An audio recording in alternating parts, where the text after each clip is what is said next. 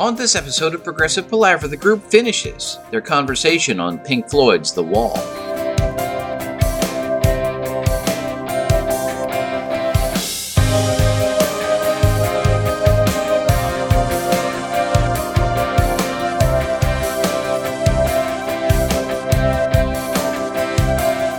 Hi and welcome to Progressive Palaver, a group of lifelong friends and appreciators of music discussing the greatest progressive rock bands album by album.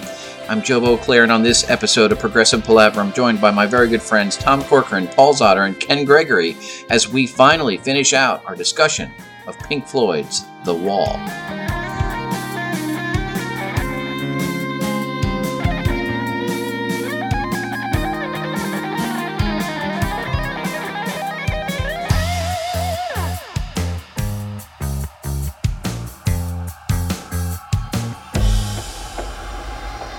It's a very assertive and definitive intro. We will finish The Wall. We will finish The Wall tonight. I have so declared. We are now on episode 3 of The Wall, disc 2, whether that be a single CD or sides 3 and 4 of the vinyl, however that may be. But we are, we're on to the second disc. We're going to finish this out, and this is, I love this, the way this is split up, and all through this extra sort of bonus time that we've had to think about The Wall. And as I think about how this album is tracked out, and I know we're not supposed to cross over into the live show and everything else, but I can't help but wonder at certain times if Roger didn't construct this specifically with the stage show in mind. And if, in fact, he did that, I'm even more impressed than I was before. Because, much like when you're doing any other sort of stage production and there's an intermission, I mean, the two discs here, and again, I don't care whether you've got vinyl and you've got sides 1 and 2 or if you've got CDs, but the two separate discs are very discrete. They cover different aspects of this whole story that we're telling. And it's very brilliant the way that it's split up. And even some of the, what I normally call connective tissue in progressive concept albums, it seems very fortuitous that these things were there. And again, we'll get there when we get to the live shows, but they seem to be very strategically placed in order to facilitate certain stage movements, which is, if Roger not only constructed this beautiful, wonderful studio album this way, but he did it simultaneously, thinking about how it was going to translate into the stage, I am beyond impressed. Well, I did watch a YouTube video over the last week that with an interview with Roger Waters that indicated that very, very late in the final mixing and mastering that there was some shifting around of the songs based on Bob Ezrin's feelings of, the flow of the songs and the story. I mean, Joe, he is such an artistic vision, right, that he has.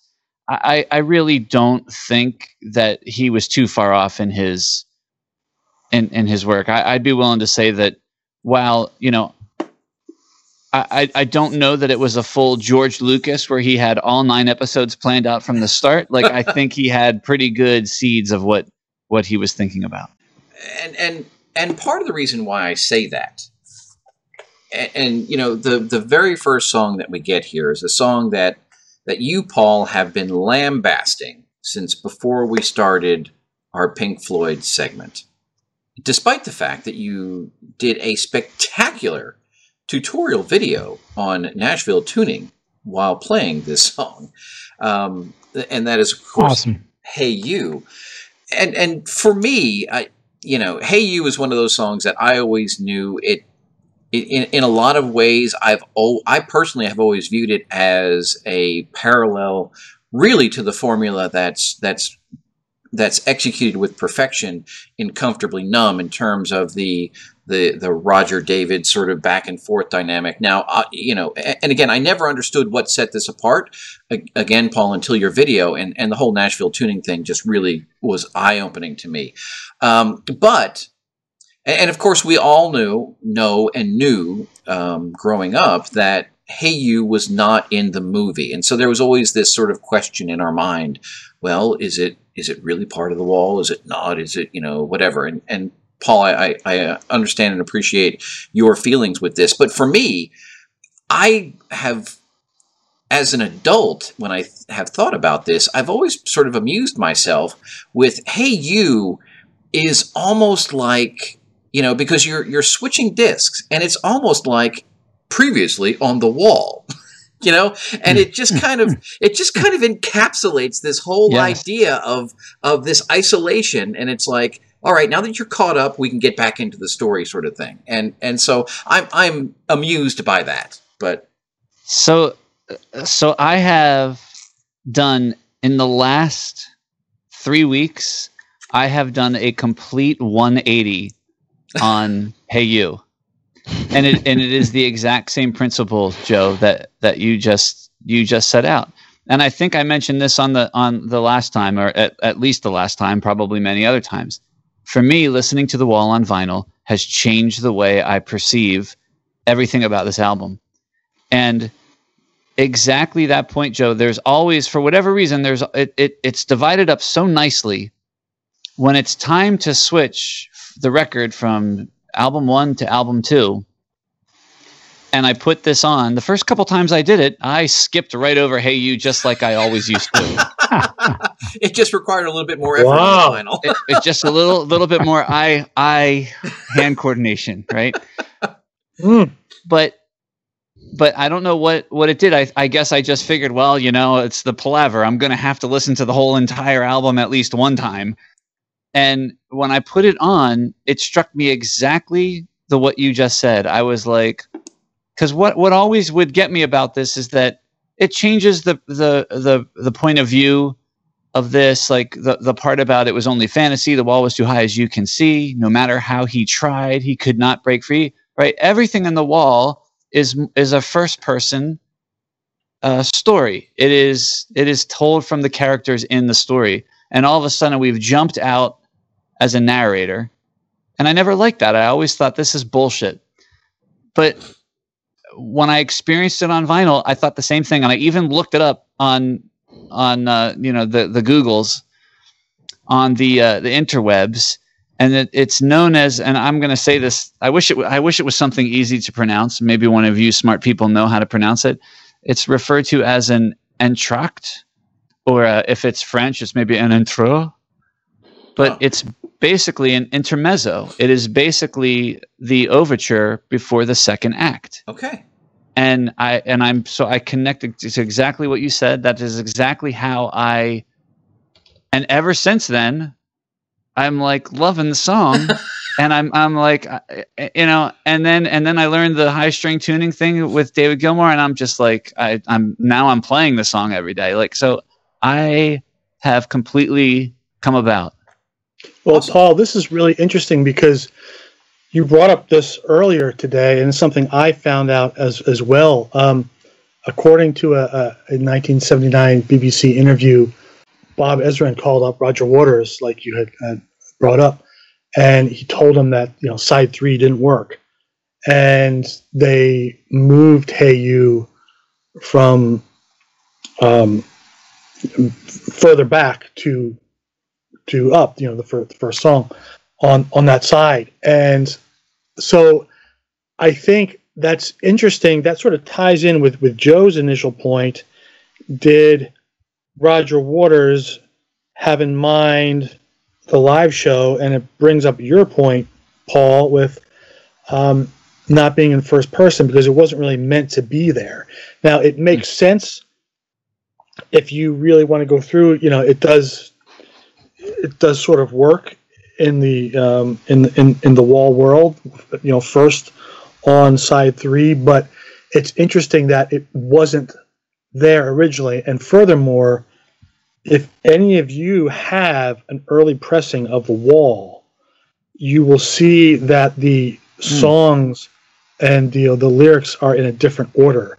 And it actually, when Bob Ezrin brought that up, the album had already been pressed, or at least the graphics for the album had been pressed. Really? So early versions will have "Hey You" later in it. So when people were getting it at first, they were like, "Wait a minute, this isn't the song," and there was a little bit of complication there. But it's interesting more so that if you feel that it doesn't work there, it originally wasn't really supposed to be there. So I find that interesting. I'm loving this word, Paul.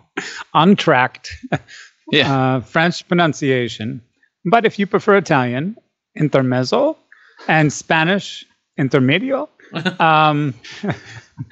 But the Germans, oh my God, Zwischenspiel. Or Zwischenakt.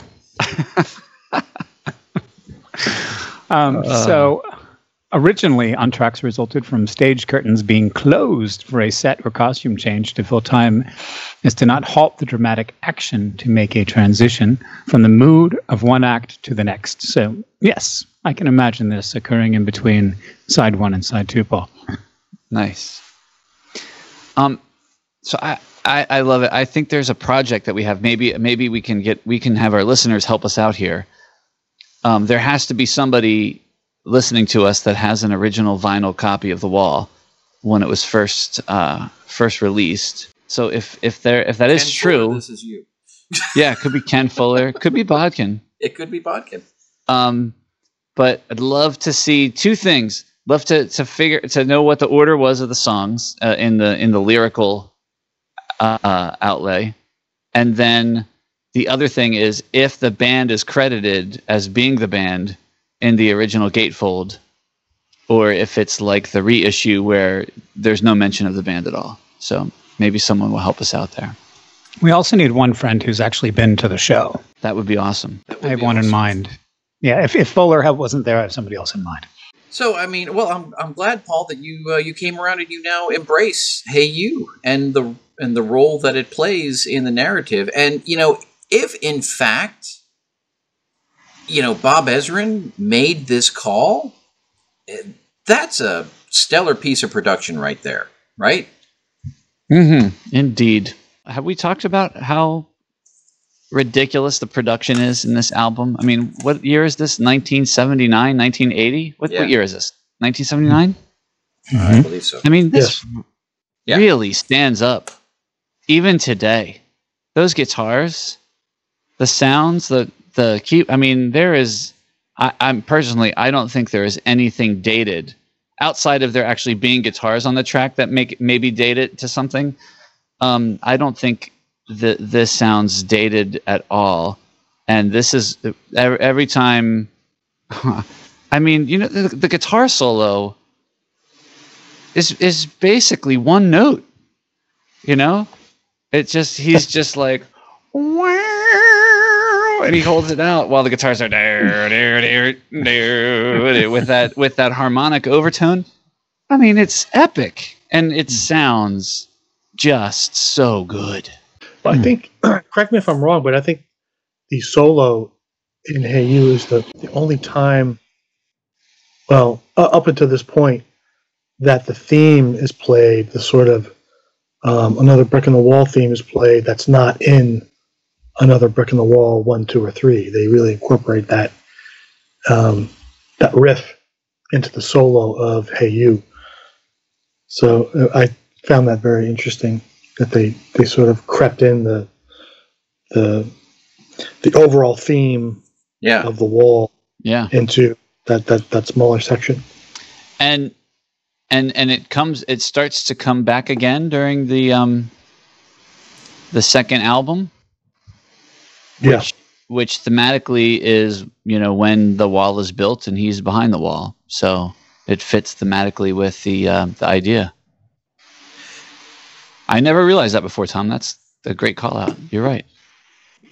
How about a shout out to Animals with the line, "Hey you, would you help me to carry the stone?" Oh, yes. And thank you, Ken, for bringing that up. Now, when we talked in Animals, and we had that one video of the gentleman who put a lot of emphasis on that particular phrase, the stone, carrying the stone and everything else, it is kind of moving that it shows up here. And I think the fact that it's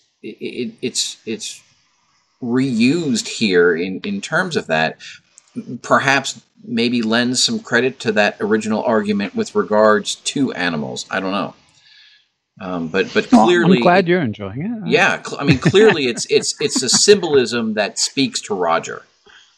Yeah, I'm personally concerned about the symbolism of the worm or the worms.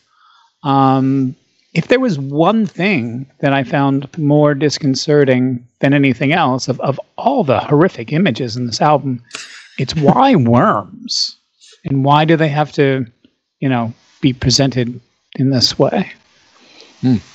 The worms ate into his brain, and then we get to Judge Worm later on. Yeah, Yeah, I think I don't know if it was the same interview, Tom, that we're referencing, but I did hear apparently Roger stating that in the early versions of The Wall, the concept of worms were much more present, and as they refined the ideas, they fell more to the backdrop. But he was using worms as a metaphor for decay. That Yes. Isolate yourself, you're bound to experience some sort of decay, and the decay of society, blah blah blah, all that. Yeah. So the wall could have even been darker and more grotesque. So, of course, in the narrative now, since, as Paul, you mentioned, we are behind the wall, this is where we start to sort of maybe bring in some of the Syd Barrett motifs, since we are obligated to mention Syd Barrett Well done, Joe. every episode. First 30 minutes. Thank you. So I know we had it in the pre-show, but it was important to work it into the regular episode as well. So I have checked off my Pink Floyd Palaver box with regards to that. But yeah, I mean, in truth, though, in this context, it's probably more appropriate to be invoking Syd Barrett than it has been, since Piper at the Gates of Dawn. Well, and here's the interesting thing, right? Because so much of Disc 1 and the building of the wall seems very tied to Roger and Roger's experiences. And then Disc 2, when you're behind the wall, because Roger never went completely boffo. And I apologize if that's a terrible word to say. Is it? Who knows? I don't even know what it means, but that doesn't delineate. We'll allow it. Palaver from any other. But the point is, Roger never had an episode to this extreme, whereas by all documented accounts, Syd had a very difficult time in the latter part of his life. And so it's funny that the Disc 1 that describes the building of the wall is told within the context of what I think are mostly Roger's experiences, whereas a lot of maybe the overall flavor of Disc 2 when you're behind the wall seems to reflect maybe more of what happened to Syd, because again, Roger never actually wound up there. Now, from a narrative point of view, I do have some issues with the second disc, and there are just a couple of moments that I'm just like, huh, what? But show me a progressive concept album that doesn't have those sort of non sequitur moments, and I'll buy you dinner. So I'm not going to lose too much sleep over that, but so maybe we can move on to Is There Anybody Out There? So here's the. How long can we talk about this 2-minute song? Well, I do have a question. because it's one of those things that, you know, you take so much of this for granted that you don't really think about it. And I was, you know, writing my notes and everything else. And unfortunately I was not in a position where I could see how this was tracking. So the question that I have, and maybe it's a stupid question and I apologize, the acoustic guitar, is that part of, is there anybody out there or part of Nobody Home? Because it doesn't. Is there anybody out there? Okay. So that's how I thought it tracked out. So for me, you know, there are a couple of things that sort of stuck out to me from this. And again, this is one of those connective tissue pieces, which presumably, you know, is utilized to some degree, and we'll get there in the live show. But the things that stuck out to me were the squealing guitar, which was very reminiscent, obviously, of Echoes. Very, very cool. Mm-hmm. And then when it goes into that acoustic section, which, and again, it's such a fantastic way to set this up, because presumably at this point, you know, we close side one with Goodbye Cruel World, so we're going to assume that, you know, our protagonist, if we're going to call him that, has overdosed or whatever the case may be, and now we're sort of in the internal part of the journey, if you will. And so you've got this presumably huge void that this person is lost in. Is there anybody there? You have all this space. But then there's this very beautiful and soothing acoustic guitar that comes in, and they've got sort of the orchestration that comes in sort of at the end with that. And it's almost peaceful to a certain degree, which it just, you know, and it's such a dichotomy between the two parts. That's what I react to here. Do any of you feel that, I mean, the music is brilliant in this section, and when I say this section, I'm going to say this side, the third side, but it seems like some of the, like, story-wise, it sort of meanders a little bit. I think that we're in his head, and it doesn't, let me put it to you this way. If somebody was asking me what I thought of, you know, if I would tell them the story of The Wall, I would have distinct things to say about story points in side one, side two. Side three would sort of be okay, the wall was built, he's complete solace, and he's in his own space, and he is sort of rotting in his own isolation, and he does that through a lot of this. Now, this isn't necessarily a criticism, because I think it works, everything works well, but if we were to sort of critique it, I would say that, you know, maybe story-wise there isn't a lot that pushes you forward into the next part of this. I don't know if that's what maybe you were saying, Joe, or maybe I'm just completely off. No, yeah, I think that's exactly what I'm saying here. And, you know, it's one of those, it's kind of funny in that this section, you know, side 3-ish of The Lamb Lies Down on Broadway has a very similar flaw, if that's the right word, where, you know, the first two sides are very concise, get you, you know, along a path, and you kind of know where you end up, but that side 3 gets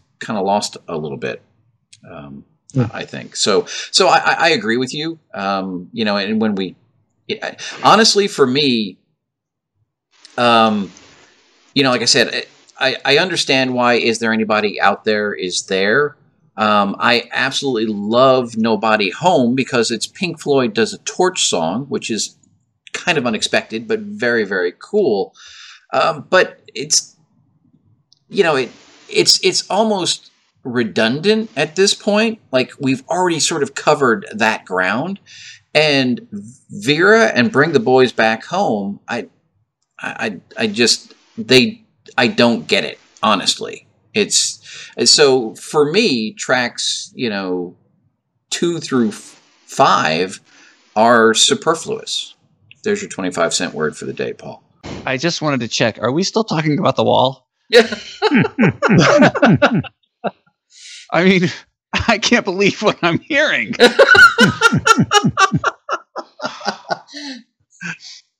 Wow. Well, I mean, it's and I say that from a critical point of view. I never skip any of this. I sing all of it. I love it. But if you're asking me from a narrative point of view, I don't get it. Huh. Yeah. Well, yeah, that was my point as well. It's just from a narrative point of view. Well, I will agree with that to the extent of Vera. No idea. I mean, I'm basically just making it up myself to decide what it is. But the thing, from someone who spent decades listening to quote unquote side 3 without Hey You, right? I mean, basically, side 3 is a large suite of sort of stream of consciousness, which is I categorize as is there anybody out there, right? Because the very end of Bring the Boys Back Home ends with the sort of reprise of "Is there anybody out there?" Right? And maybe that's the key, Paul. Maybe that is exactly the key, right? It's this stream of consciousness that occurs. Again, the internal journey that gets us from Goodbye Cruel World to Comfortably Numb. It describes that period, whatever that is, and maybe that's why it seems to me from a narrative point of view so disjointed, because you can't accurately predict what's going to happen there. Yeah, I think I just so Nobody Home, I'm with you, is literally one of my favorite songs on this whole album. And to me, this is the piece, like that moment, which I think we all can picture in the movie, right, where they bust into the door and there's Pink sitting in the chair, and and that's really sort of reenacting that idea that they had to go and bust into the room and get Sid, take him to the show. Are you jumping to Comfortably Numb and skipping the best part of this side? No. I'm talking about what it's building up to, right? Like so that moment is tells me that this whole entire section is basically about Sid, right? Sitting in his hotel room, in his stupor, kind of slipping away from reality. Nobody Home is exactly like it is. I mean, it's life on the road, and I know part of that interview I heard, Roger says that, the only person he ever knew who had Go Hills boots was Sid. And, it's basically about Sid on the road and being on his own and the isolation that you feel. To me, Vera is just, it doesn't really matter who Vera is. It's just kind of like a reminiscing. Does anybody remember when life used to be different? And does anybody else feel the way I do? And Bring the Boys Back Home, I think, is more like just, how do we get back to when we were doing this because we loved it and we weren't in this like ridiculous show and there weren't all these demands. So I don't actually think there's a lot there conceptually, which is why the incredible lyrics and the songs that are in the small little side 3 are just, like, to me, just fucking killer. So Ken, you had mentioned the best part of this side. What is the best part of this side? Clearly, Nobody Home. It just takes the cake. It's beautiful. The melodies have stayed with me forever. It works. You mentioned that this entire album was possibly written for the stage, and this is just really wonderful. You can check out the YouTubes with Aussie Floyd. The backing vocalist comes in, and it's just wonderful. Do we know? So, did Richard play the piano on here, or was it one of these other hired gun type guys? Very deep cut question. I do not know, but I'm sticking with the theme right here. We can circle back to that, but Sorry, Ken. my God, I'm just in my heaven here, and Paul really didn't do this justice. I mean, you tried, Paul, but please. I've got a little black book with my poems in. I've got a bag with a toothbrush and a comb in. When I'm a good dog, they sometimes throw me a bone in. I get chills every time I hear that. And whatever the context is, whatever the cover is, it's just really wonderful. Like I said, check out Aussie Floyd. It works on stage with the television and all that. I got elastic bands keeping my shoes on directly from Sid, apparently. I got this Swollen Hand Blues. I've got 13 channels of shit on the TV to choose from. Who did not love that when they were 13 years old? Or in our case, maybe even 10 or 11. I've got Second Sight. I've got Electric Light, and I've got Second Sight and Amazing Powers of Observation. I just love the way he's sarcastically talking about how enlightened musicians are. In that, you know what I mean? I've got Electric Light, I've got Second Sight and Amazing Powers of Observation.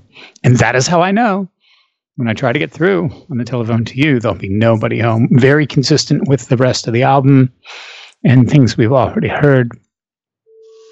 And so if that line, Ken, is sort of tongue-in-cheek sarcastic, what about the line that ends this or is near the end?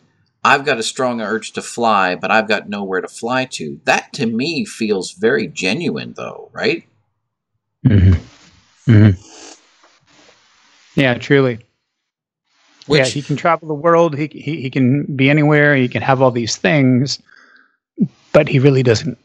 He lost the urge. He doesn't want anything. He's not growing. It's very dead inside. And I think it's maybe that switch, right, from the satire to the genuine that makes that line so powerful. Yeah, agreed. The delivery is really sinister and sarcastic too. The way he's kind of talking it and singing it, and then that just explosive "ooh, babe" when I pick up the phone at the end is just gut wrenching. What was the gut wrenching cut from the first disc that you really liked in the previous episode? It was the "Don't Leave Me Now." Okay, so we got a little bit of that same emotive performance right here. Just one line, "Ooh, babe." Yeah, exactly. And like bookmark this because I will be referencing this a lot when we talk about the final cut. Sweet. Okay, and clearly, there is just after this we get to Comfortably Numb, and that's absolutely iconic. But for me personally, when I hear this side 3, I'm dying to hear Nobody's Home. Yeah, this I'm with you 100%, Ken. And just this is sort of silly, but we're talking about the sort of the cynical, the serious, the sad, the gut-wrenching, and in the midst of like the most gut-wrenching part of this song, in the background you hear "Surprise, surprise, surprise" Gomer Pyle on the TV. It's just perfectly placed. It's perfectly placed. So we've now taken the journey. We land essentially in Comfortably Numb. I had posed the question to the group weeks ago whether or not Comfortably Numb was the definitive Pink Floyd song in terms of the formula, the sounds. It was argued against that Comfortably Numb, if it has any significant drawbacks, it is a distinct lack of Richard Wrightness to it. But I mean, this is one of the all-time classics, right? This is your Stairway to Heaven. This is your Hotel California. This is a song that will endure forever, right? Yes. Mm-hmm. Mm-hmm. I mean, and honestly, I don't even know what to say about it other than what I just said. I mean, it is what it is, and it's self-evident at this point. So I'm personally not going to spend a lot of time gabbing about it because what am I going to add? Well, production value for Yeah. one.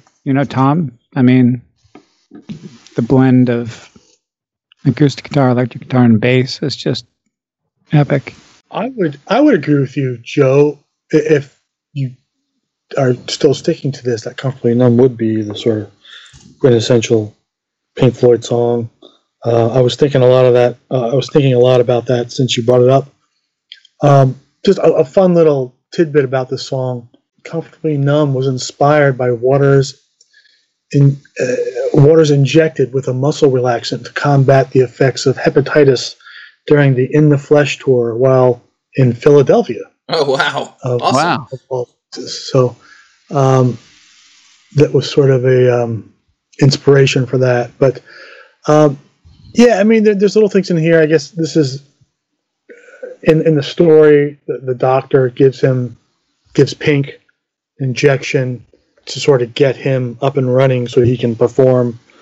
And some of the interviews that I listened to with Roger Waters was talking about his real life experience, just being exhausted playing shows. And I think whether or not it was one of the round of big shows that he had problems with, or it was just the grueling tour calendar, he really there were times where he was sick, and he was really, really sick, and he knew he still had to perform. There were people that had paid a lot of money for tickets, contracts, and big responsibilities, and he couldn't not get on stage.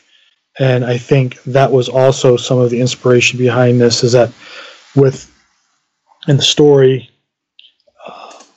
Pink just can't perform because he's so out of it, and the doctor, they meet with the doctor, and the doctor injects him with something. So I think Cylon time. Well, all right. So you got it in just in time, Tom. Well done. All right.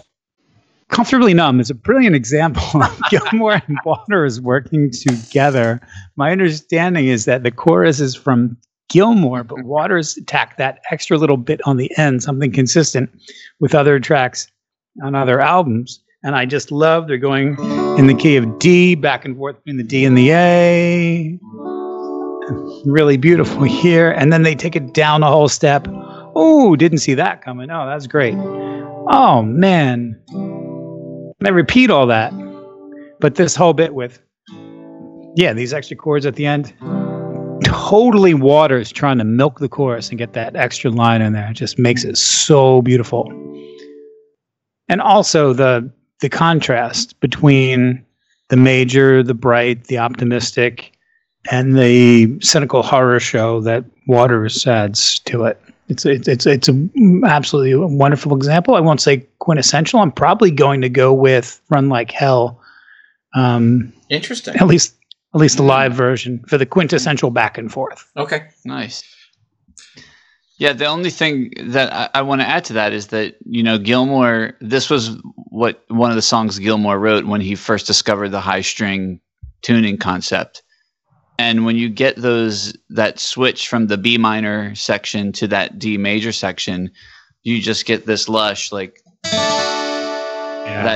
and it sounds so magical when those guitars just come in, and it's beautiful. So the thing about Comfortably Numb is it's so easy to take this song for granted, which is why I love what Ken was just talking about, because these chord progressions, which we've known for decades, they're really incredible. And it doesn't matter that Roger Waters has already written 10 songs with those same chords in them. It's the effect that you get in this song is unbelievable. But I swear, even now, every time I listen to the song, it's like I hear something a little different. I hear how much better it is. I think I've mentioned before, every time I hear this song, I am awestruck at how good David Gilmour's voice sounds. Ken, those bends that you're talking about in the guitar solos, it doesn't matter how many times I've heard them, I am in awe of the way he executes that solo. It's unbelievable.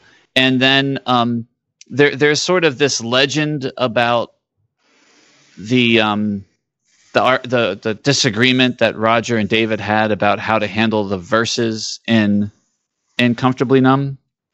One of them wanted one of them wanted the other, and supposedly there was a compromise that neither one of them can really remember, and they just assume that the song is better for it.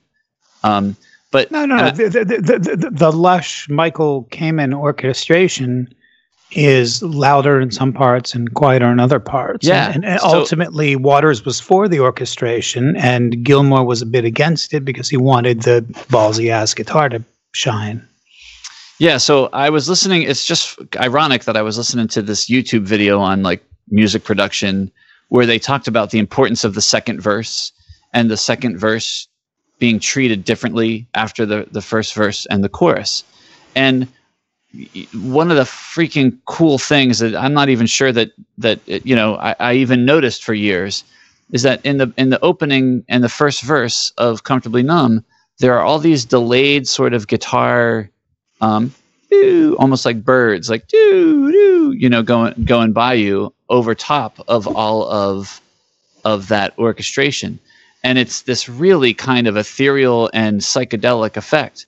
But after the chorus in the second verse, it's much more laid back, and it's more of just the orchestration and the high strung guitar stringing through. You get the little pinprick sound, yeah, and then the screaming voices. It differentiates the second verse so much from the first that you don't even realize it. You just kind of take it for granted, and then you're right back to it. So that it is. How often do we listen to like the most popular song of a band and we're kind of like, this song, right? Whatever. Like, it's easy to take the song for granted. The popularity of this song is completely deserved, and it's still, to me, one of the greatest of all times.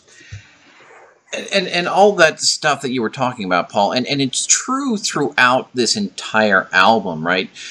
We've been talking for many, many episodes at this point of Pink Floyd practicing sound design. And at this point, they are spot on. They know exactly how to use it. And it's all these little moments that keep kind of coming up in here that are, they're done perfectly. And they, you may not even recognize or actively think about them, but taken as a whole in context, they really sort of push this whole work, up over the top. Yeah. Yeah. I mean, just for a second, juxtapose like the biggest hit from, I think this is the biggest hit from The Wall. I mean, maybe history argues with me, but the biggest hit from The Wall, and it is really one of the greatest songs on the album and one of the greatest songs of this band.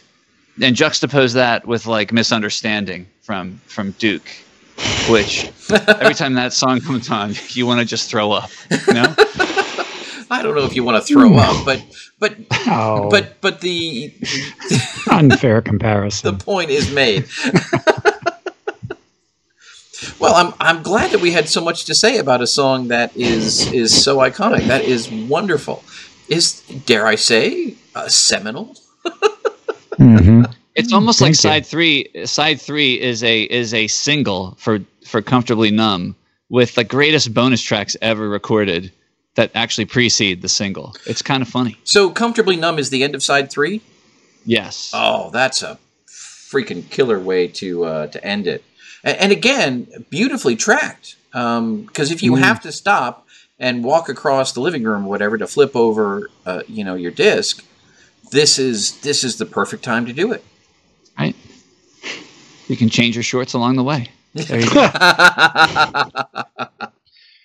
I see an opening for my argument here. I hate to say it, but there is a salvage.com in this album because there are only so many rock songs. And if you think about it, we could have had, another Brick in the Wall with its various parts, Mother, Young Lust, another Brick in the Wall, Part 3, kind of Hey You into Comfortably Numb into Run Like Hell, and that would have been a rock album. So Ken, rather than call that a salvage.com, why don't I think perhaps the more appropriate parallel is the North American single disc version of Marbles. Oh, yes, right. Indeed. Oh, here we go. Right. Indeed. It would be an entirely different experience, and I would have to buy both. But I see totally where you're going there. That would be cool. Do we have playlists? Can we put that together as a playlist? And I think we could. yeah, that would be kind of fun. We haven't done a playlist in a long time. So can we flip the disc over and move on to side 4 then? Let's do it. And Okay. hit The Show Must Go On. So, hey, who ordered the Beach Boys? Anyone? I'll say, especially when you flip the record, I've always loved the contrast that this song provides. But especially after the experience of side 3 and culminating in Comfortably Numb, when you flip the record and you start with this, it's somewhat of a relief. Like if you just went from this right into Flesh and everything, it really is. I think you would be in a very dark and dreary place. There's something very cool about this that segues it all together. Yeah, and there. Once we get into side 4, right, we're going to get into.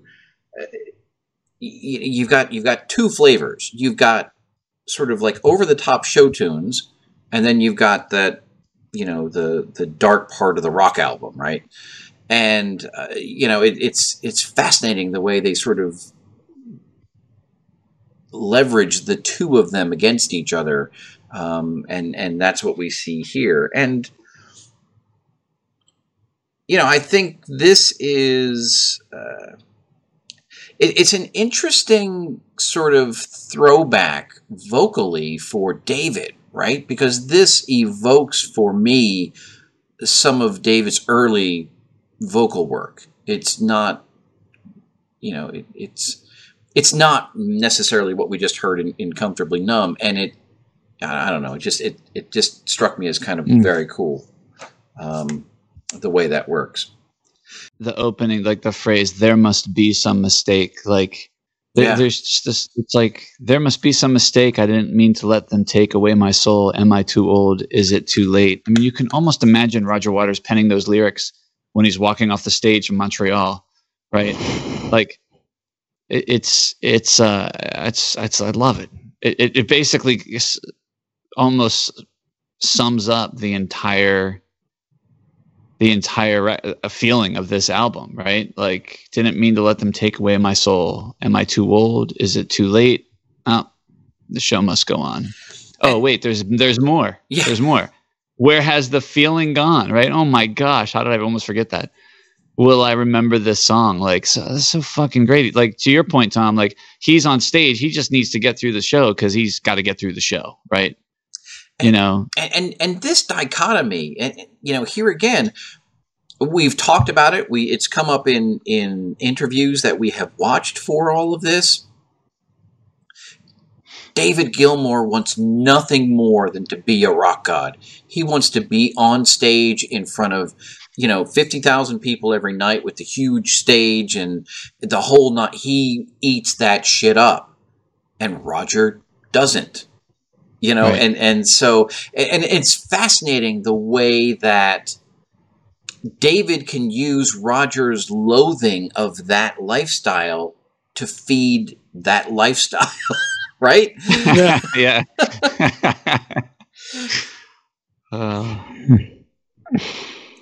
So, I mean, this is a really, I think this is a really sharp, 1 minute and 36 seconds, honestly. And I love the back half of this album. I just think it's brilliant. Now, and of course, we're going to get into a lot of maybe the misconceptions about Roger that we talked about, I think, in the last episode. But I'm curious what your thoughts are on this In the Flesh reprise that we have here. I mean, musically, it's exactly the same.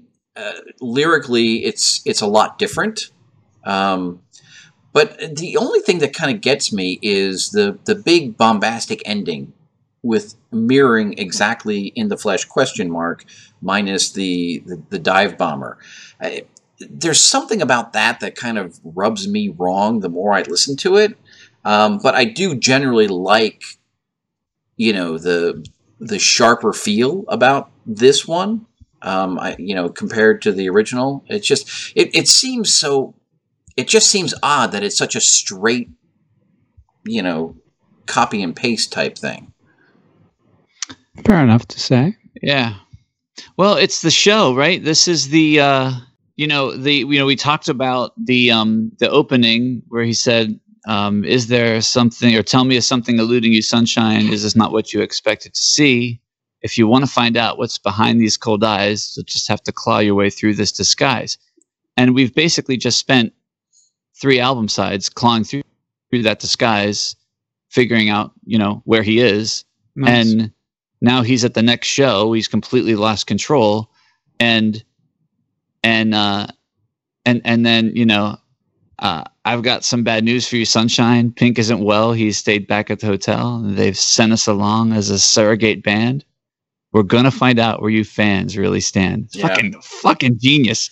And so I mean, it's always been, to me, it's always just been like the coolest thing that they kind of turn it into this live show. Yeah, and it is very sort of moving in that regard. And again, when you talk about, if you just listen to the words and don't think about the context and what's being told, this is where, we start to use some of the questionable terms that were questionable back in 1979, much less today.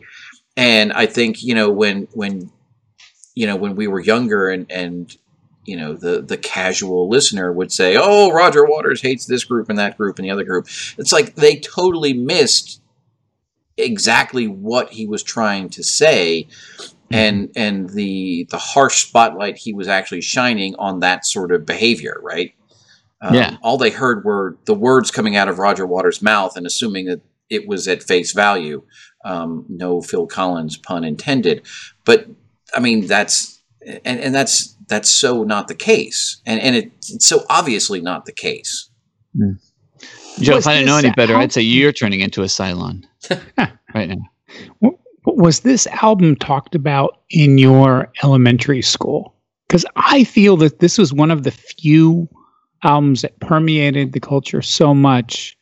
Like I remember, like Joe, you're talking about people misinterpreting Roger Waters.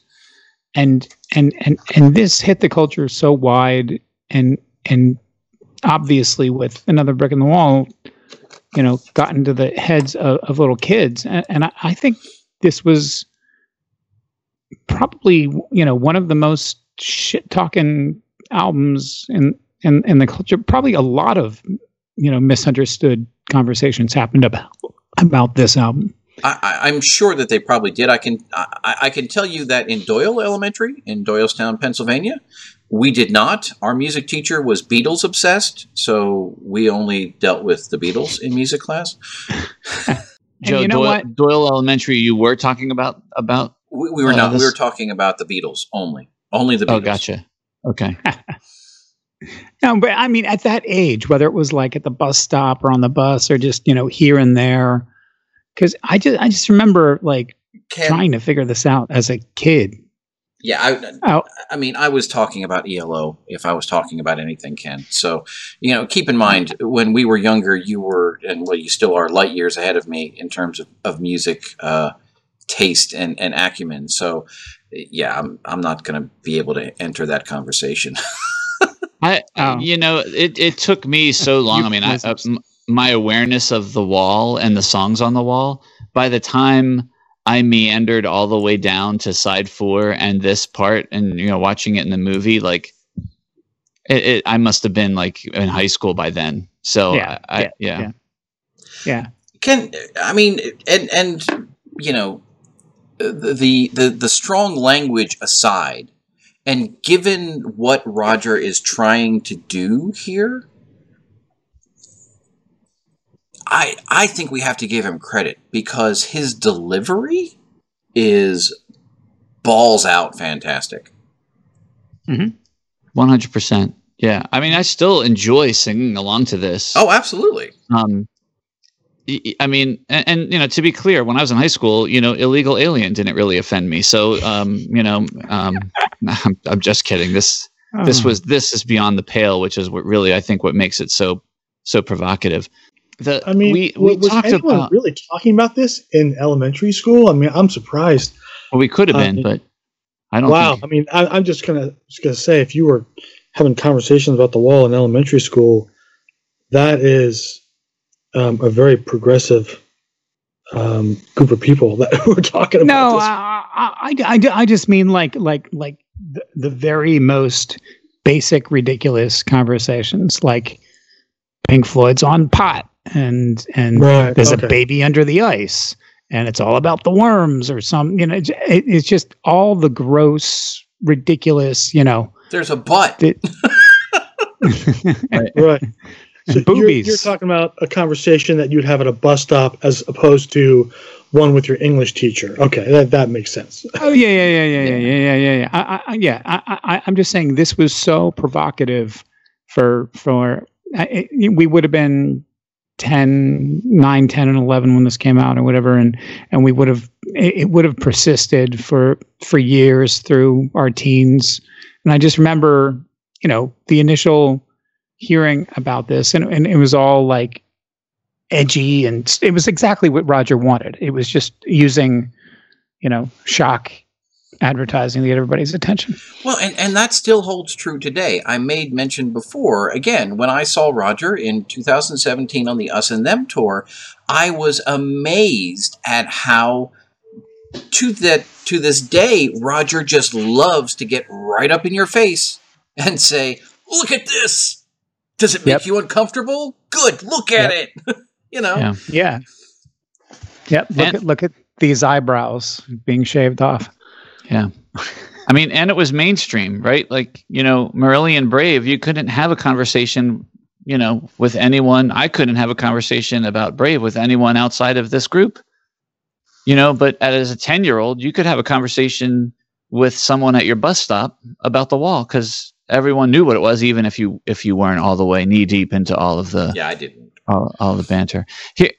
Here's something about the In the Flesh lyrics that has stuck with me. So a couple weeks ago, we talked about the albums of 1980, and in that bonus episode, we talked about Peter Gabriel's 3, and the last song on that is Biko, and we talked a little bit about that song, and I was enamored with that song from Peter Gabriel's Play Live. And when the first time I saw the So Tour, I was absolutely thrilled that he ended his concert like the regular part of his show with Biko, because that's what I was expecting after listening to Plays Live, and I wanted to. There's a very final, and very, very specific part about that song that just makes you think, okay, we're done here. When he did that song and he gets to the end where everybody is going, and they're singing along, like he stood up in center stage and he would lift his hands up and he would put his hands up, both of them, almost in the victory sign, right? But just straight up. And he would put them up, and it only took once or twice, and the entire 18,000+ people at the Spectrum in Philadelphia were throwing their hands up in unison with him singing that. Mm-hmm. And I was doing it too. But as I was doing it, it struck me at how eerie it was that we were kind of singing about a guy who died. We were singing about sort of revolutionary thoughts about that, and we were and we were all kind of in unison together. And so when I hear Roger Waters say something like, after all, when you get to one of these big stadium shows, it really is nothing more than a fascist rally. It actually kind of rang true to me, because it's like, wow, that artist up there has a lot of influence over these people. And it may be a very small thing that he's, putting his hands up and everyone's doing the same motion, but it's kind of freaking me out. And I've always connected that feeling to this song about how when people are enamored by an artist that they love, they definitely lose their judgment around, you know, what they're doing or what's happening a little bit, and lose their own power.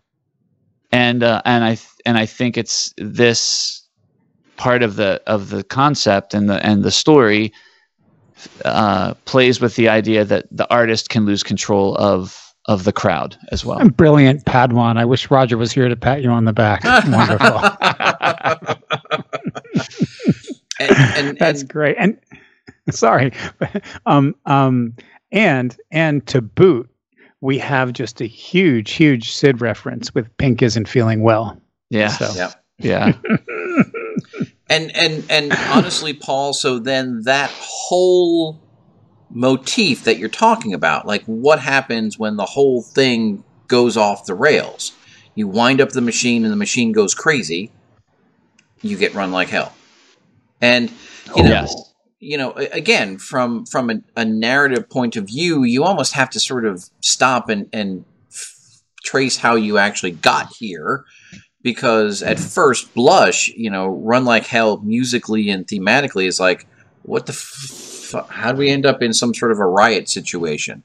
But it you know, when you stop and think about it, you can figure out how you did get here.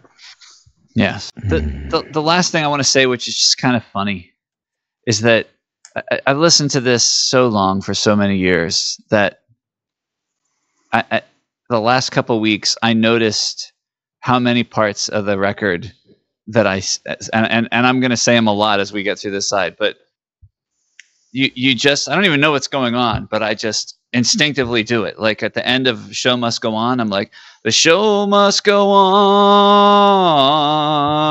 And then I go, whoo, because that's the first like tone that you hear before the crowd comes in, you know, and the echoing. God, these chords are so amazing.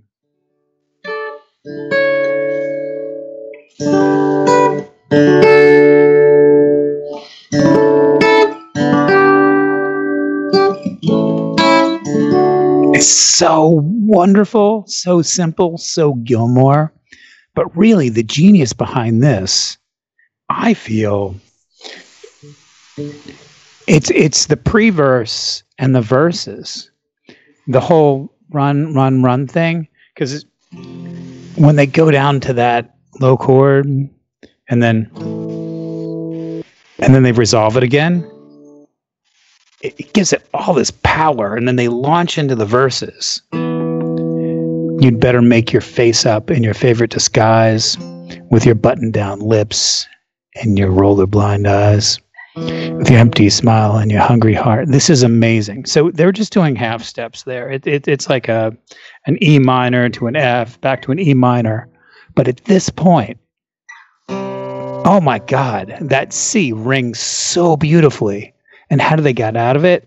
Little slide down to it's a B power chord, kind of implying it could be a B major, could be a B minor. It's just wonderful. And then, of course,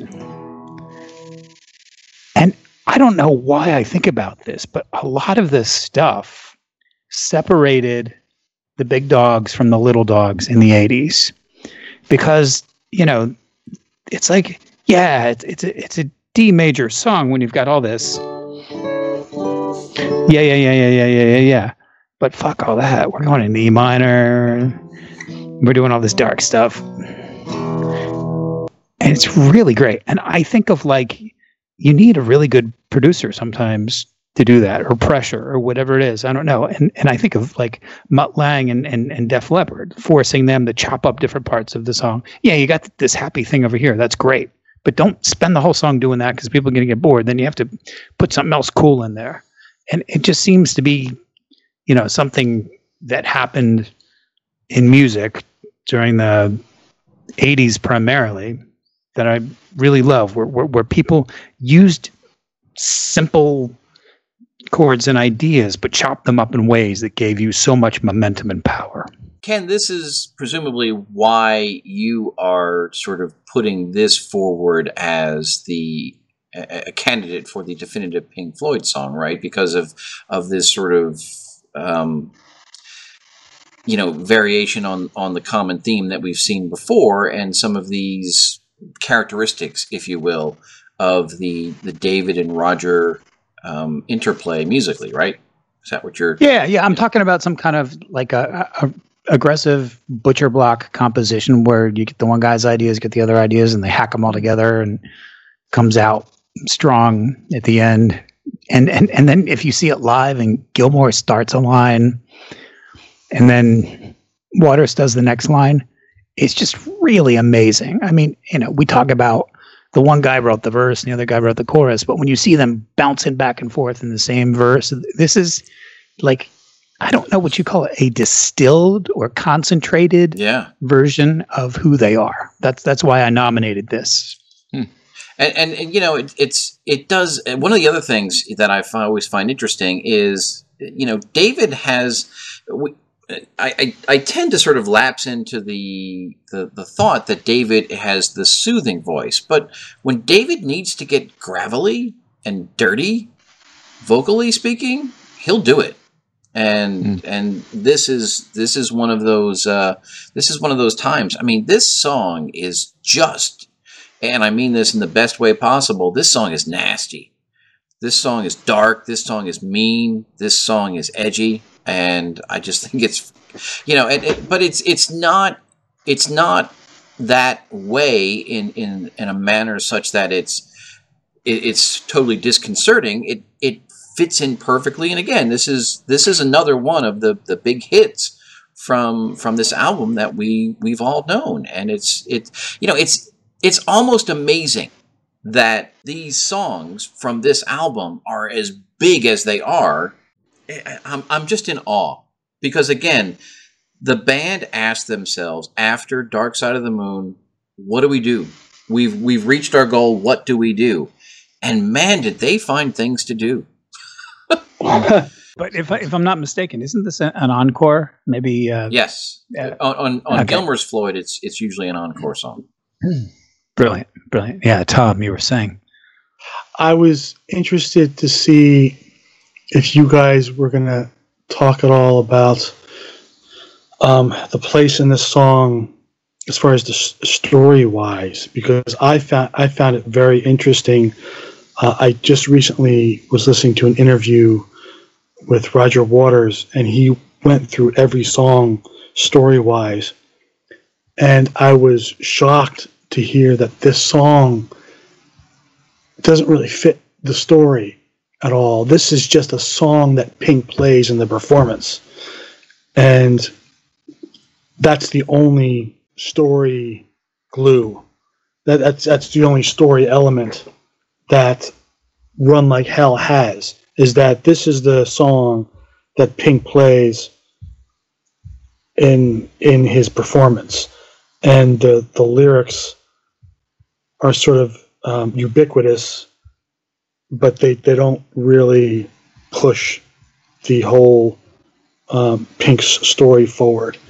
And that being said, I mean, this will always be one of my favorite Pink Floyd songs. But it's interesting that I could just see how this maybe came about. I mean, they wrote this incredible song together, and they were like, this has to be on the wall. And they maybe just didn't know where to put it. And they're like, okay, well, this will be the song that Pink's playing in this piece, because it maybe doesn't fit the lyrics don't fit the story, but it's still great. I mean, it is, and that's interesting. I had not necessarily heard that. It does make a lot of sense, and it does help sort of carry you from the appearance of New Pink, if you will, into ultimately Waiting for the Worms, because it may have been jarring, and we could always set up a playlist to do this, right? If you went right from In the Flesh into Waiting for the Worms, you almost need that Run Like Hell to carry you sort of through there. It's almost like very energetic connective tissue, right? Yeah. Oh, you'd lose your rock audience. You'd discredit the album. I mean, you'd go from one theatrical piece to another theatrical piece. No one would listen to side 4. Right. And once we get into, once you get into at the end of Run Like Hell, you're full on theater at that point. Yeah, they do a great job in the movie. In the flesh, has the marching band and the choir and the huge audience. I'm sure it was a blast to film that, and terrifying with the Nazi images. And then this is where the hoodlums actually deliver the violence. Right. So that would be the real terrifying significance. Yeah, and kind of going back to Joe's opening discussion point tonight around, did Roger have the stage performance in his mind? I mean, he claims that he, did George Lucas it to the extent of he wanted this to be an album, a show, and a movie. And within the lyrics of this, he's staying true to the imagery that he's creating, the imagery around the hammers, the concept of, send you back to mother in a cardboard box. Like he's bringing out these things. So yeah, I think for all of these reasons, it's an incredible piece of side 4, an epic part of the album. And when we go into the theater section, Waiting for the Worms, Stop, and the Trial, and maybe I have to say up front, I absolutely adore this section. And I had put it on our group text, a few weeks ago as I was sort of cheating ahead listening to this, what people's thoughts were on this, because you could describe this, and I hope I'm not being blasphemous, but I you could describe this as, almost campy, right? It's so over the top. It's like, it's almost like, the Master of the House section in Les Mis, right? It's that hot, far over the top, but and you're on this, rock album, this double length, concept rock masterpiece. You just got done getting your face shredded off with Run Like Hell, but it's really brilliant. Yeah. And honestly, I think Waiting for the Worms, and Paul, you had made the comment, back on Saucerful that this is, Corporal Clegg Redux. It sort of transitions you from Run Like Hell with this sort of sinister intent into all of that. But it starts to bring in those theatrical elements and add them in to where the point where, when you get that stop, boom, cool. Yeah. And then you move into the trial. It doesn't seem jarring at all. It's like, oh, this makes perfect sense. Yeah, Putting totally. yourself on trial is a definite great way to close this out because of the injustices that have happened prior, and really trying to break down the wall after the first half, building it up. I mean, a trial story-wise is such a great place to go. It is very risky. I mean, talking about what Joe was saying, I mean, this is not rock here.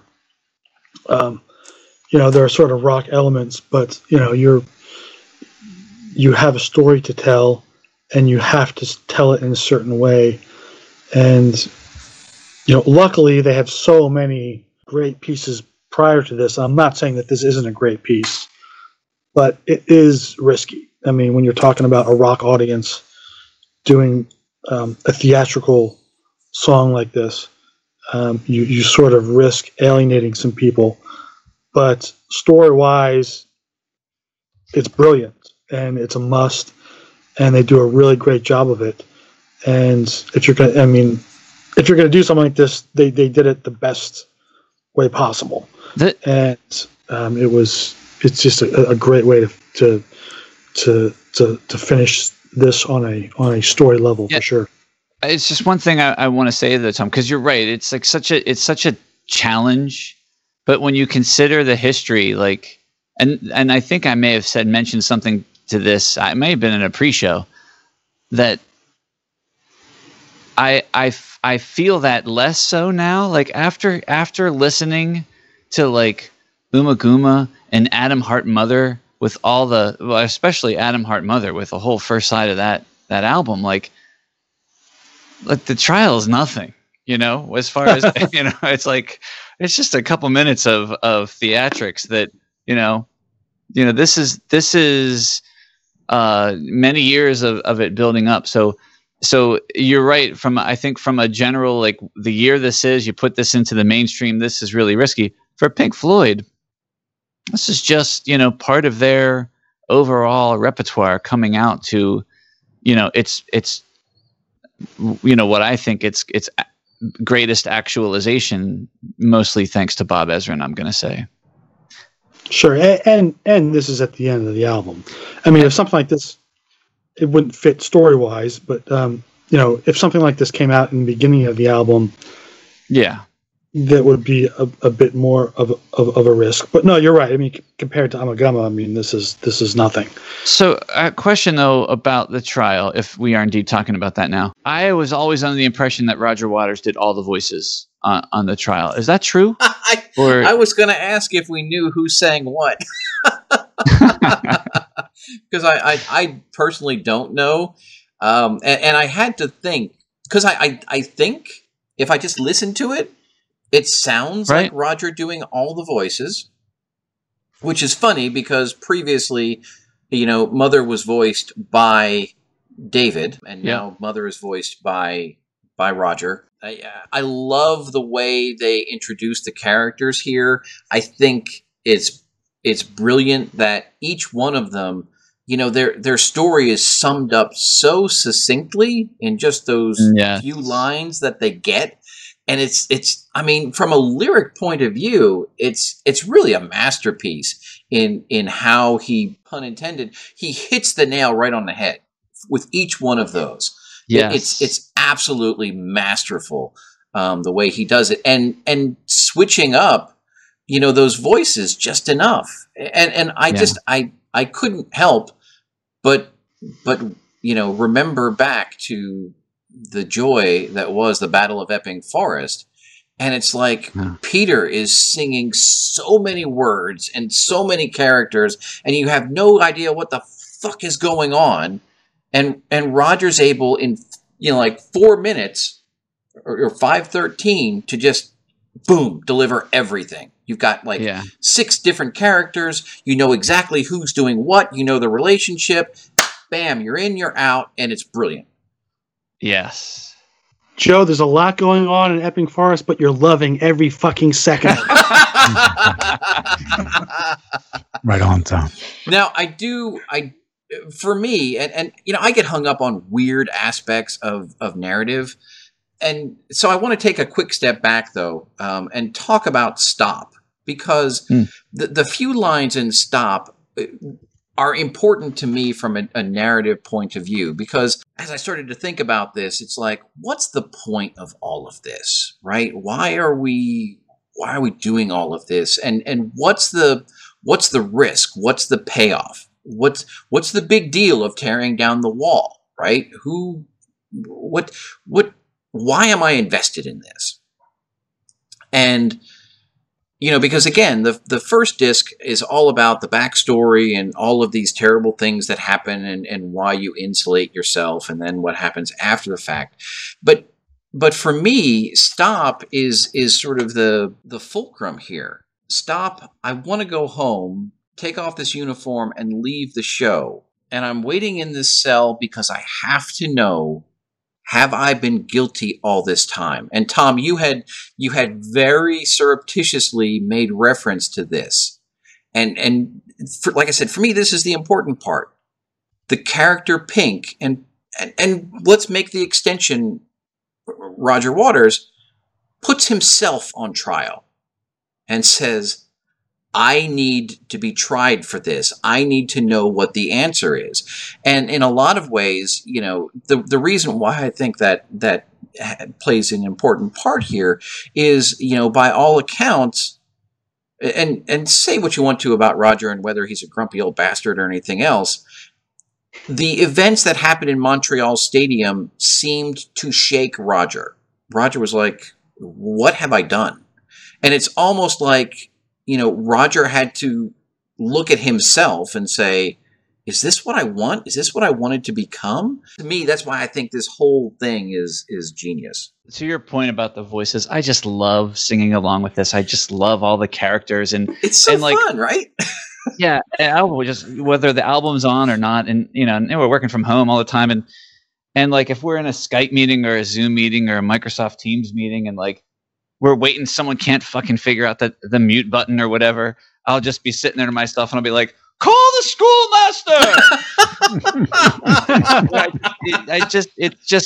It's just permeated every ounce of what I do. It's so much fun. I'm actually going against the grain here. Uh-oh. Ken gosh. Does not like the trial. Ken, don't do it. You know what I want? You know what I need when I'm nearing this portion of the wall? Just play Made again. Just throw in some shit so I can... Please, can you give me a little bit of breathing room here? Can you just give me my soul back? Jesus, that was bleak.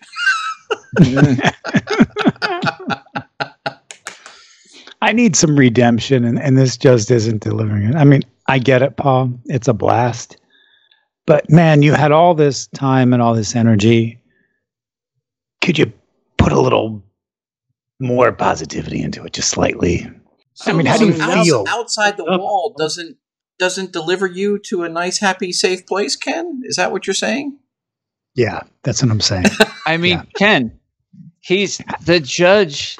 The judge is saying the way he's treated his exquisite wife and mother fills him with the urge to defecate, and the people in the stands are cheering the judge on. They're going, "Yeah, get him!" And it's all in his head. I mean, he's cheering his own judge to. I mean, it's really kind of like a bad Seinfeld finale. And let's talk about the urge to defecate is not a normal line in a rock song. So I'm going to go out on a limb here and say that we had Jerry Scarf's visualization of Worm already in our head, or at least Roger had some idea of how he wanted Worm to be portrayed, because you can't come up with that line accidentally or in a vacuum. You can't. And I can't help, this whole time. And again, for those of you who are listening at home, Tom has, through the joys of modern technology, been portraying the inner gatefold of the Wall album behind him this whole time. And so I'm constantly looking over his shoulder at Worm's butt, staring at me. So for the hour and a half that we have been doing this, I have been looking at Worm in all of his glory. I've been trying to focus on the schoolmaster. The bleeding heart's an artist. Let him get away with murder. Let me hammer him today. Woo, I love it. So good. So good. Okay, points well taken, Ken. We like doom and gloom, I guess. But I do agree that with Joe and that it's not in the same way that Made Again delivers you to a different place. But I think there is some wonderful resolution in Outside the Wall. Paul, you brought up an interesting point that I think maybe plays in here as well. By all accounts, if we sort of follow along, and again, if by extension of some of the external, the things that are external to the album itself, by all accounts, the crowd gets behind this new and more aggressive Pink, either through In the Flesh or Run Like Hell, and they're sort of embracing this angry energy and anything else. But then just minutes later, at the end of the trial, the crowd, if you will, is chanting "Tear down the wall," and so in that short space of time, the crowd has turned against the very thing that they have been following. And of course, this is something that we have seen, myriad times in our lives. You come to that point where the popular person is too popular, and you got to tear them down before you make the next guy. So I just that's an aspect of this that I also find appealing. Outside the Wall, though, what do the lyrics? I mean, since I missed it and I don't get the relief I need, what do the lyrics do for you guys? I honestly don't even pay much attention to Outside the Wall. I think once you hear that wall come down, to me, the rest is just kind of like, no, okay. It's because I'm definitely checked out. I agree. It's funny. I just saw a video of this. I want to say maybe even today. It looked like it was a Roger Waters performance in 2010 or 2011, whenever he did it, and actually had Nick Mason and David Gilmour on stage with him, singing along, and they had the whole band lined up, and they were almost singing it like a pub song. Interesting. And to me, that when you think about the way it's almost like a Irish pub song type of melody around by it, and it much more uplifting. But it's all alone or in twos, the ones who really love you walk up and down outside the wall, some hand in hand, and some gathered in bands. The bleeding hearts and artists make their stand. I can't read that line without saying artistes. Mm-hmm. And when they've given their all, some stagger and fall. After all, it's not easy banging your heart against some mad bugger's wall. And I mean, you could probably dissect that a whole bunch of ways, but for me, there's sort of a piece that comes through. It's almost like Roger making his peace with the guy he spit on, right? Or the fans that he's been so alienated by, or the people that we become alienated with in life, because it's not easy banging your heart against some mad bugger's wall, right? And we all have walls, and we're all mad buggers in a way. And the people who love us, it's hard to love us. And but at this point, Roger was on wife number 2, so he may have had, and we've all, those of us who have been divorced, at least half of us here, and there comes a when you go through that, for certainty that you are right. And there comes a point where in the future where you look back and you go, I wasn't quite as right as I thought I was at the time. It's not to say I'm wrong, but I wasn't quite as right as I thought. And so, yeah, I mean, I can totally get behind this. I guess, hearing you read this, Paul, these lyrics, the phrase that popped into my head is they sound kind of Seussian, honestly. Yes. Which is well, which is why in the pub song version of it makes so much sense, because if you think about the way it's presented with the school children singing it with basically the accordion, it is very childlike.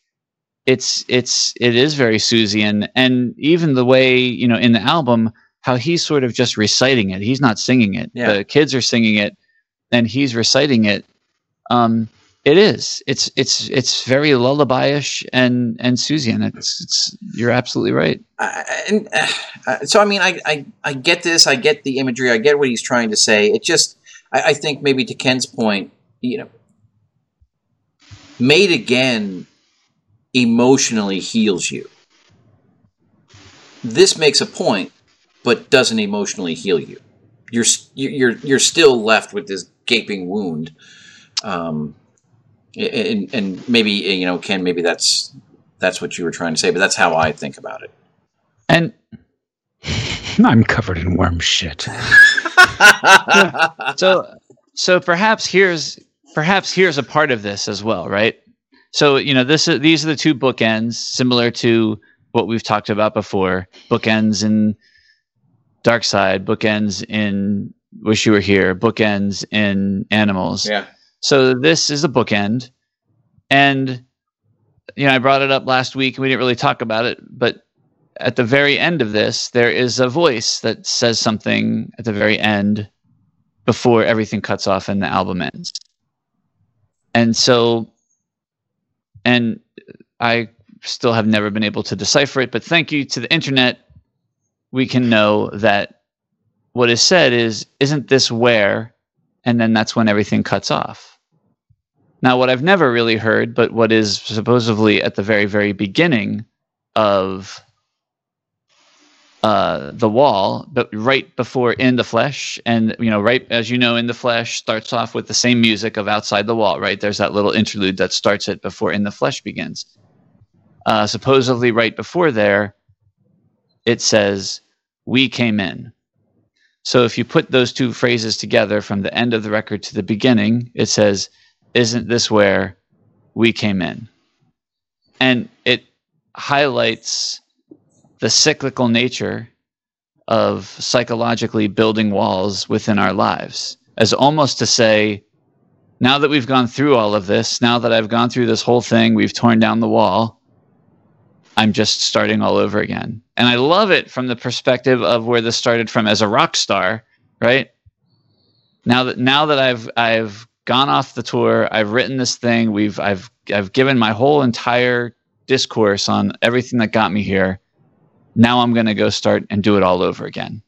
Get back on the road, get back to alienating myself and everybody else. And this, and to keep up our Marillion parallel for the night, this is the story of the Leavers, right? Yeah. Yes. Oh, I love it.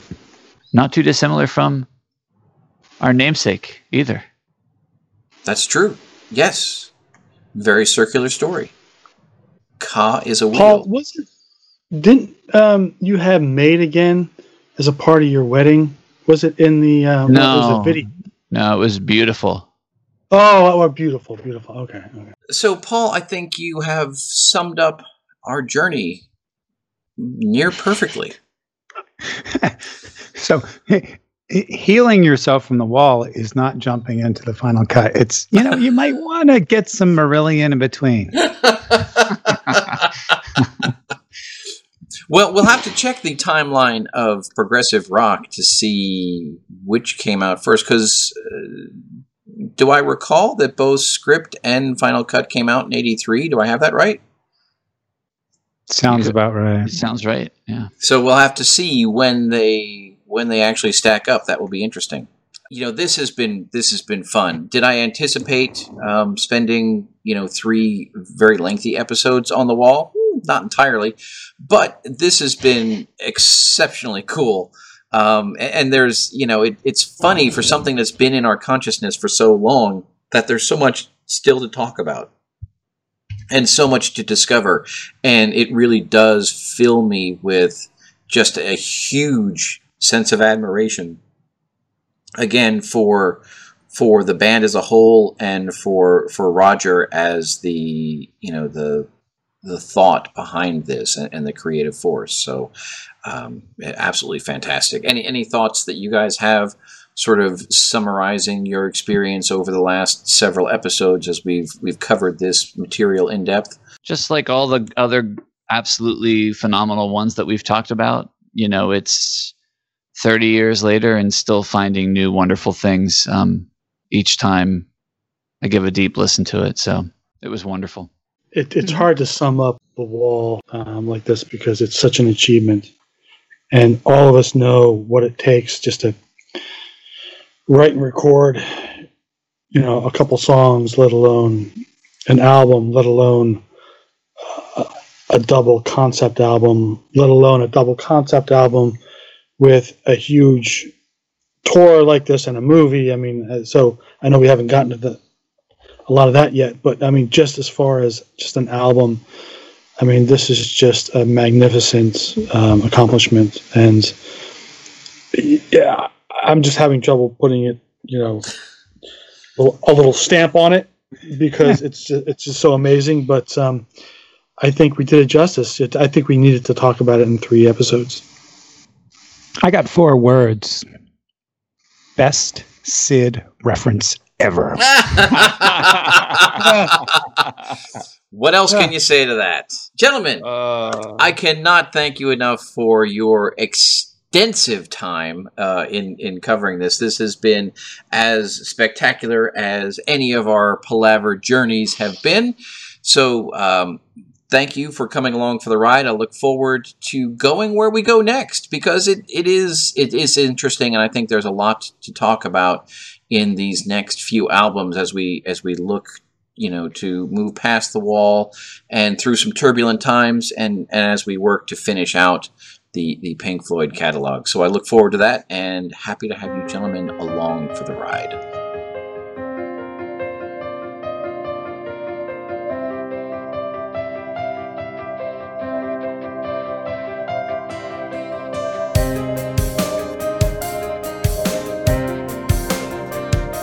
We hope you've enjoyed this episode and the other episodes of Progressive Palaver, focused here on Pink Floyd's The Wall. We have definitely enjoyed sharing the conversation with you, and as always, we welcome and solicit your thoughts, comments, feedback, and questions.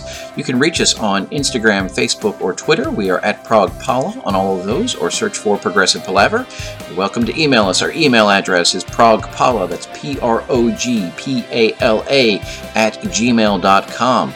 Progressive Palaver is available for subscription and download on Apple Podcasts, Google Podcasts, Spotify, at some point Pandora, or presumably wherever you find your podcast. And we are, as always, hosted on SoundCloud. Don't forget to check out our video pre-shows on our YouTube channel. And until next time, thanks for listening. Okay.